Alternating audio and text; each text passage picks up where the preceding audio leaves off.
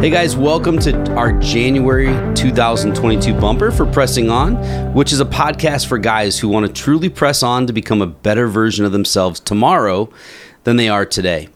To essentially be more of what God has called us to be. Now, just a week, almost 2 weeks ago, I did a pre-bumper just to give you guys a heads up as to why we missed December. And now that you guys are in the know, we're getting back on schedule. We're doing our bumper for January. And this month, I have a very special guy with me who is not only one of our listeners, and he also called me after listening to one of our shows to ask me a few more questions recently. Dale Havel is a small business owner in Cleveland, Ohio. Now, Dale is not only a listener of Pressing On, but he's also my uncle. So from here on out, I'll be addressing you as Uncle Dale, because I don't know if I could just sit across from you and just call you Dale the whole time. That'd be really weird for me. It would be for me too. I hope I respond. I do. Well, hey, one of the reasons I wanted to bring you on, Uncle Dale, is because you're a regular listener. As I said, you're my uncle, but also because you've taught me a lot about life. You've really impacted my life in many, many ways. And plus, I get to tell a lot of fun stories about you, maybe.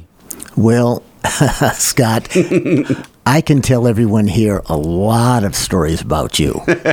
We go back, as you can imagine, to his beginning and some of the growing up stories. It would be fabulous just to have me let you know about Scott Lessing way before. And like the time that I ran over the picnic table with the pickup truck? The pickup truck, your enjoyment of matches, just so many different things. I loved fire. I know you really always did. Always did. And we were, as a family, we were very concerned. But he's come a long way. So, well, hey, Uncle Dale, we've only got a couple minutes here, but tell us a little bit about you, your life, your business, and your decision to be a Cleveland sports fan. Oh boy, let's hit that one last. Yes, I'm in the business. I'm in the food business. I have vending machines. I've had them for a number of years, well over 35, 36 years I've been in the business. And the whole time in Cleveland? Whole time in Cleveland, yes. And married to a young lady. We've been married 30 years now, Becky Havel. And you guys go way back to youth group. We go way back to youth group at Divinity Lutheran Church, Parma, Ohio. And that's where we first met. And then we took different roads. She went and did teaching work in Japan and Thailand and roaming around the world. And I ended up going to college, getting married. And then years later, going through a divorce and everything, but still keeping in touch. We got together and started chatting. Becky and I did. Yeah. Aunt Becky, we just adore Aunt Becky. Our family loves her. We don't know who we love more, Uncle Dale, you or Aunt Becky, to be honest. Well, I'll tell you, I love Becky more than I do myself. She's just a sweetheart. Okay. And she understands me. And that's hard to find someone like that. And I was blessed and lucky enough to find that individual. Well, watching you guys is really fun for us. My family gets to watch your marriage often. And the reason she knows you is because you both study each other well. Take time to learn about each other, the ins and outs, what makes you guys tick. Like, you guys know those things about each other. Well, and we go back quite a ways, so there's a lot of history.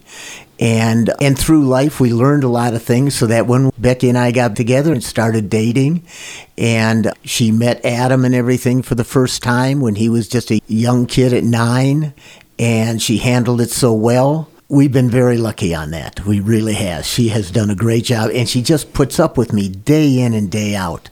Amen. Oh. Well, praise God for Aunt Becky, right? Well, Well, hey, next month we're going to have Fred Corey on our show talking about teachability. And Fred's a business owner from Small Business Magazine and also the author of a book. And he is in the communications and publishing industry. Fred also runs a Bible study on Thursday mornings here in Westlake, Ohio, which is the west side of Cleveland, for those of you who don't live in Cleveland.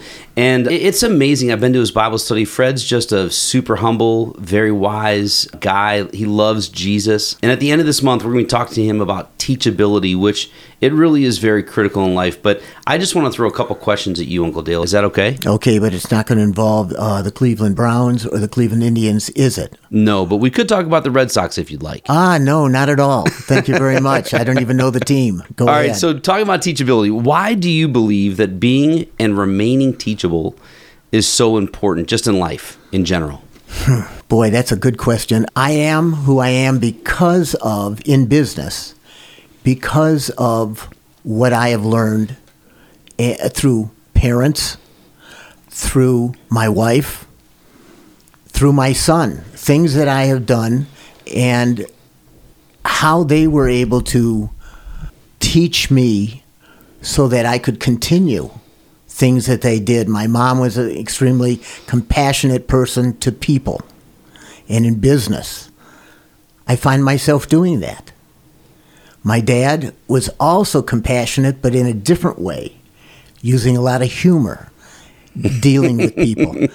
I use that every day. Once we learn them, and sometimes we don't even know we're learning them, but it becomes part of our DNA. Yeah, it does. Anyone has ever been going through divorce. Divorce is a tough time, and you take on a point where you feel guilty. And when you're raising kids, you want to give them as much time and everything else. And because of my business, I worked many hours. So I would grab my son when he was 5 and 6 years old, throw him into a car, and we would go downtown where my trucks were, and we would inventory on a Sunday. And we would do that so often, and I always felt guilty until one day after he grew up and all, I said, Dad, do you know what I remember the most of our relationship was how you would take me down, just the two of us. And you'd pull the football out after we were counting potato chips and pop or whatever, and we'd play football for a while. And he said, that really impressed me, and it's something that you understand that you didn't even know you were doing. And those are things that Grandpa Bud did with you, and he did with me and Adam and my brother David. And that's something that's been handed down generation after generation. Yes. Well, hey, one more thing I want to talk about before we head out is about our faith. You and I have talked a lot about faith over the years and many different conversations about the Bible or just our faith in general. How has your faith in Jesus grown over the years, especially the last 10 years or so? Part of it, I think, has to do with age. As you get older, you look behind and you say, well, geez, I didn't do this right, or it didn't do that right, or you start questioning things. And Jesus, I think, has helped to open some doors where I understand things better. As you get older, you get a little bit more understanding, which is not coming from you. I think it's coming from Jesus. And that when you're communicating with people, when you're seeing situations and all, and it used to be, oh, this was wrong, and that's not true anymore. And I think Jesus has helped to open that door to me so that I understand more, and I'm more compassionate. I am more understanding. One of the big things about knowing Jesus is reading the Bible. How have you done it over the years? How have you gone through the Bible, or has it, maybe it's at church or with Aunt Becky by yourself, or maybe a class that you guys took? That's a tough question because unfortunately it's hot and cold. Many times when I go to the Bible, I'm usually looking for something, and I'm usually looking for something because something is missing, and I don't do it on a regular basis. I went through it. I had promised myself to read the entire Bible when I went through a divorce so that I would get back on the straight and narrow and realize what was wrong with me. And that didn't work. I read a few of the books, and I said, well, geez, I don't understand this.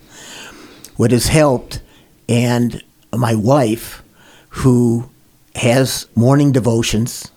I watch that. I watch her sometimes, and believe it or not, it rubs off on me. Where sometimes I'm thinking, well, what is she getting out of this?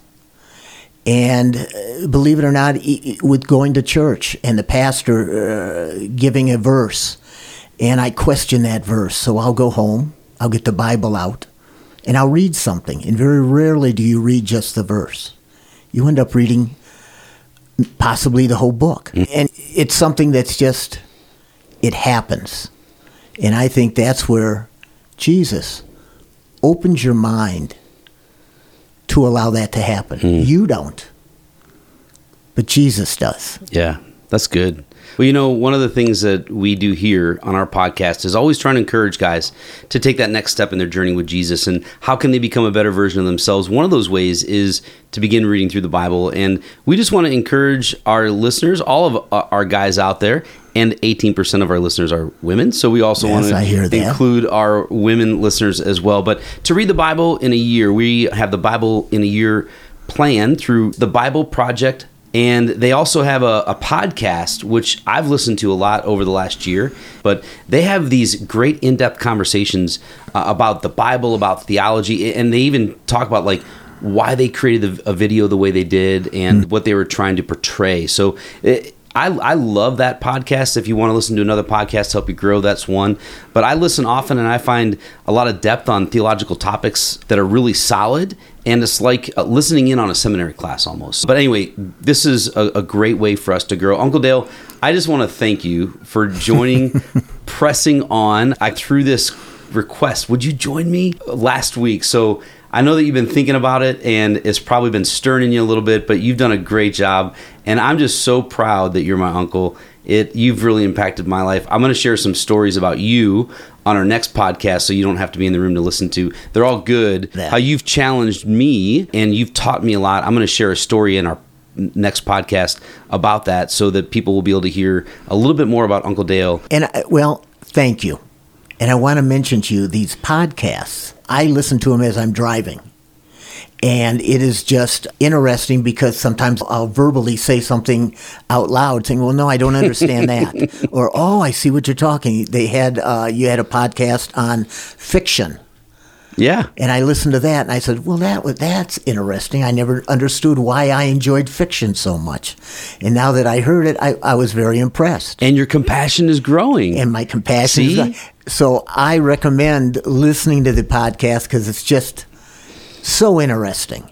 Well, Uncle Dale, thank you. You're an encourager by nature, and you've encouraged me. You've blessed me today in a huge way. Thanks for joining your nephew on a journey that I've been on. In our next podcast, it'll be me and Jordy with Fred Corey. So please join us. We look forward to our time with Fred and talking about teachability.